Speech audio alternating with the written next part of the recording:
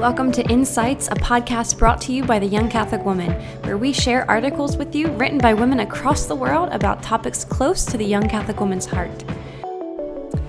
This week, our episode is called Discerning Marriage as an Ecumenical Couple and is written by Madison Chastain. This summer, I planned a conference during which there was a vocations panel.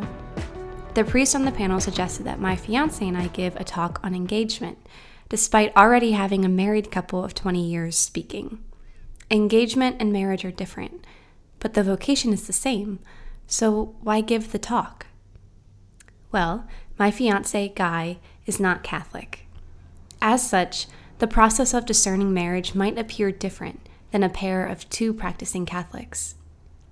But it's nothing to be afraid of, and it's why I felt called to adapt the talk for the young Catholic woman. There are some awful stories spread in Christian spaces about why dating different kinds of Christians or someone non-Christian altogether doesn't work. By dispelling some of these rumors, we can draw closer to the Holy Spirit who works in all people's lives, open ourselves up to the possibility of greater growth in faith for both parties, and respect the unique timing of God's grace. Guy is what I call Christian LaCroix.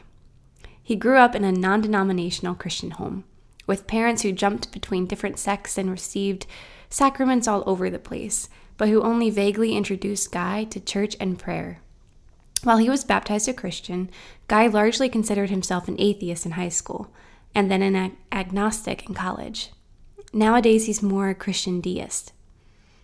I was born and raised Catholic, a Catholic daughter of a Catholic daughter of a Catholic daughter. My dad was himself raised Christian LaCroix, but he and my mom were married in the church. So I grew up knowing that parents didn't have to share the same faith in order to raise their family consistent with the Catholic faith. This is not always true for those raised in or practicing non-Christian faiths. Hinduism, Buddhism, Islam, Judaism, atheism, etc. For one thing, there are very real differences of beliefs in those traditions that may make sharing one's Catholic faith very challenging and reduce a couple's long-term compatibility. The church would call this type of couple interfaith and restrict sacramental marriages for them, out of concern for the loss of the Catholic practice and that children born of this marriage would not be raised in the faith. Relationships like Guy's and mine are considered an example of, quote, disparity of cult. Sounds serious and weird, which is why I prefer the term ecumenical. But it essentially means that a Catholic and a non-Catholic Christian share the essential bones of Christianity, but may practice differently, with differences in key beliefs. These marriages can be considered sacramental, with dispensation. Guy and I will have a sacramental wedding in the Catholic Church, like my parents. This is why it's important to know the faith. Study the catechism, read encyclicals, take a scripture or a theology class, and if you can, study other religions too. In order to understand what sorts of beliefs are incompatible, we have to first know what different beliefs are. What's more, if we are secure in our faith, we are able to be the best example possible to our non-Catholic loved ones, while also remaining grounded in who we are. There is the fear that a non-Catholic partner will always and everywhere try to convert a Catholic away from the faith or their morals, particularly about chastity. This is ultimately the same problem as, quote, flirting to convert, but just reversed. Dating someone with the expectation that they should change their beliefs before marriage. Whether in the Catholic direction or away from it, it's manipulative and wrong to expect a person's participation in a practice they are not consciously or fully choosing. God's love for us is exemplified in His giving us free will. Any person that desires to intentionally conform, trick, or lead their partner away from what they say is important to them is sinning. The Church places an emphasis on the formation of one's conscience. A conscience cannot be fully formed through coercion. You know what does form consciences? A well-reasoned intellect and a compassionate example. Guy and I were close friends for 3 years before we started dating. We knew each other's beliefs, we recognized our shared values, and we fell in love precisely because we could share intellectually rather than accustorially about our differences. Theological study made dating easier, and we met attending a Catholic college, so the faith was present. He has always found Catholicism fascinating, and he's never shied away from bringing our theological and scientific education into conversation. For Guy, it's the pieces of supernatural revelation, the things outside the created order, that still present him difficulty. But the church holds space for doubt. Catholics themselves are expected to dwell in both understanding and mystery. We are not going to always understand our faith. It is important to be with a partner who would never exploit our areas of uncertainty, but rather encourages us to pursue greater understanding. You should never be with someone who is content with your confusion. What's drawn Guy more closely into Christian deism and away from agnosticism is that Catholicism is extremely reasonable.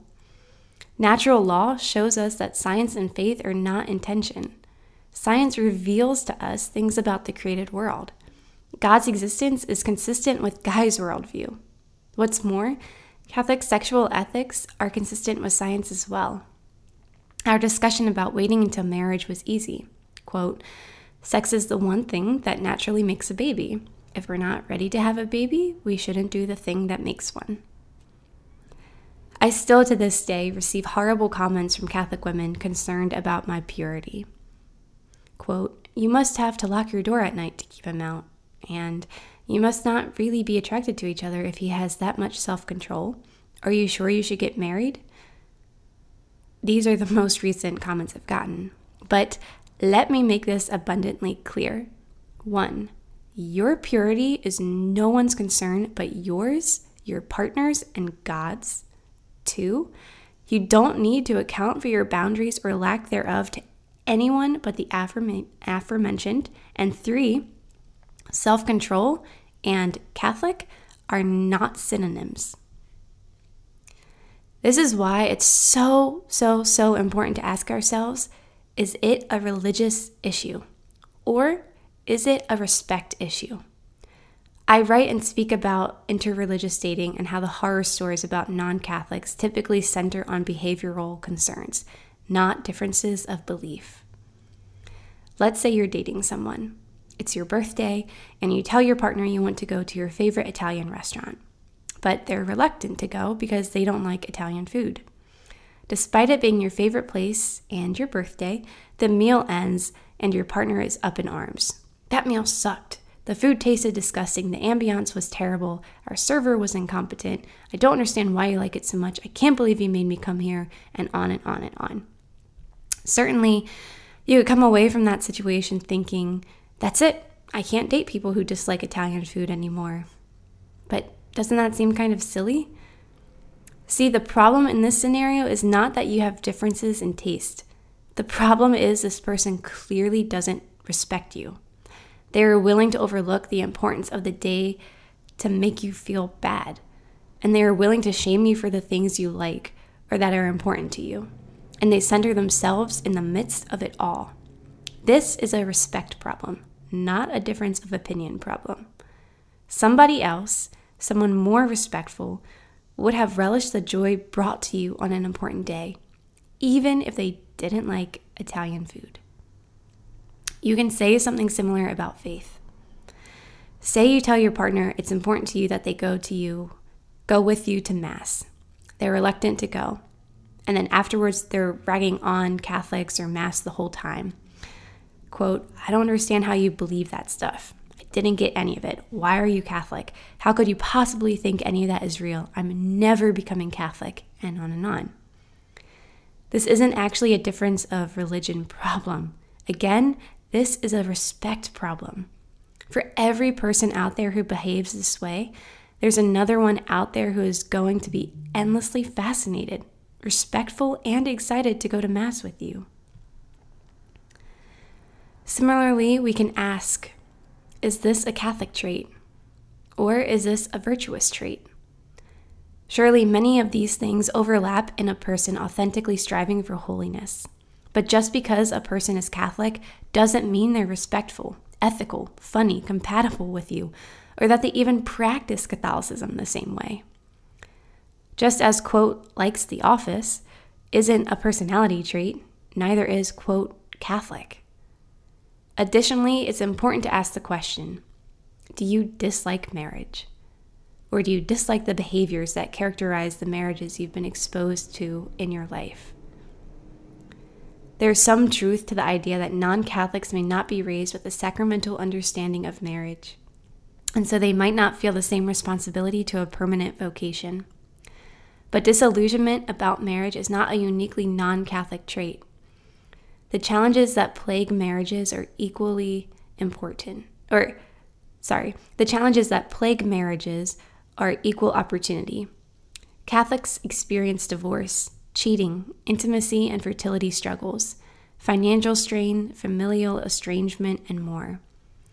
Both Catholics and non-Catholics can benefit from seeing a licensed therapist to process the challenges posed by their own discernment of marriage. For Guy, that means dissecting how mental illness changed his father in his marriage and parenting, and unpacking how we can navigate mental illness in our relationship differently. For me, it's meant examining how harmful church narratives and familial expectations ingrained in me a vision of, quote, wifely duties that left no room for my own goals and personality.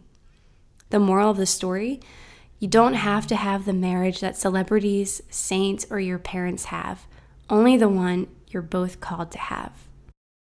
When we talk about being equally yoked, we often think about the spiritual and emotional burden of religious initiative. Who is the one making sure the family gets to Mass? Who leads the family in prayer? Who sets the tithing budget? The concern is that a non-Catholic partner will expect that the Catholic partner does it all. And there is some truth to this concern. A non-Catholic partner may not be able to intuit what practices are important to you, but your partner shouldn't have to anticipate your needs of any kind. In fact, sometimes the assertions that we must date and marry a Catholic are in fact hiding insecurities around knowledge of or comfort with the faith. We are the ones expecting our partner to carry us. Learning the faith and communicating our doubts honestly is far better than seeking a Catholic partner out of fear of convenience.